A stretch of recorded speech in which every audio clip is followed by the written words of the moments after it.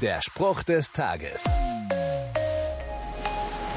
Stand bei dir unter einem Deutschaufsatz auch mal das Wort Thema verfehlt? Tja, also bei mir schon. Es war ein kurzer Kommentar, der klargemacht hat, das war nicht gut. Eigentlich hätte da thematisch etwas anderes behandelt werden sollen. Es kam auf etwas anderes an. Aber so eine Rückmeldung, ein Thema verfehlt, gibt Jesus einer Gruppe von Pharisäern.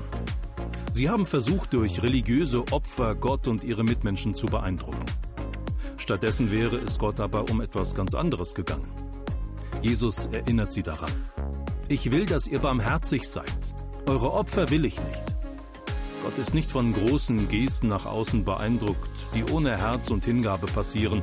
Er freut sich über Barmherzigkeit, über Nachsicht, über Mitgefühl, über den Wunsch, die Leiden von anderen zu lindern.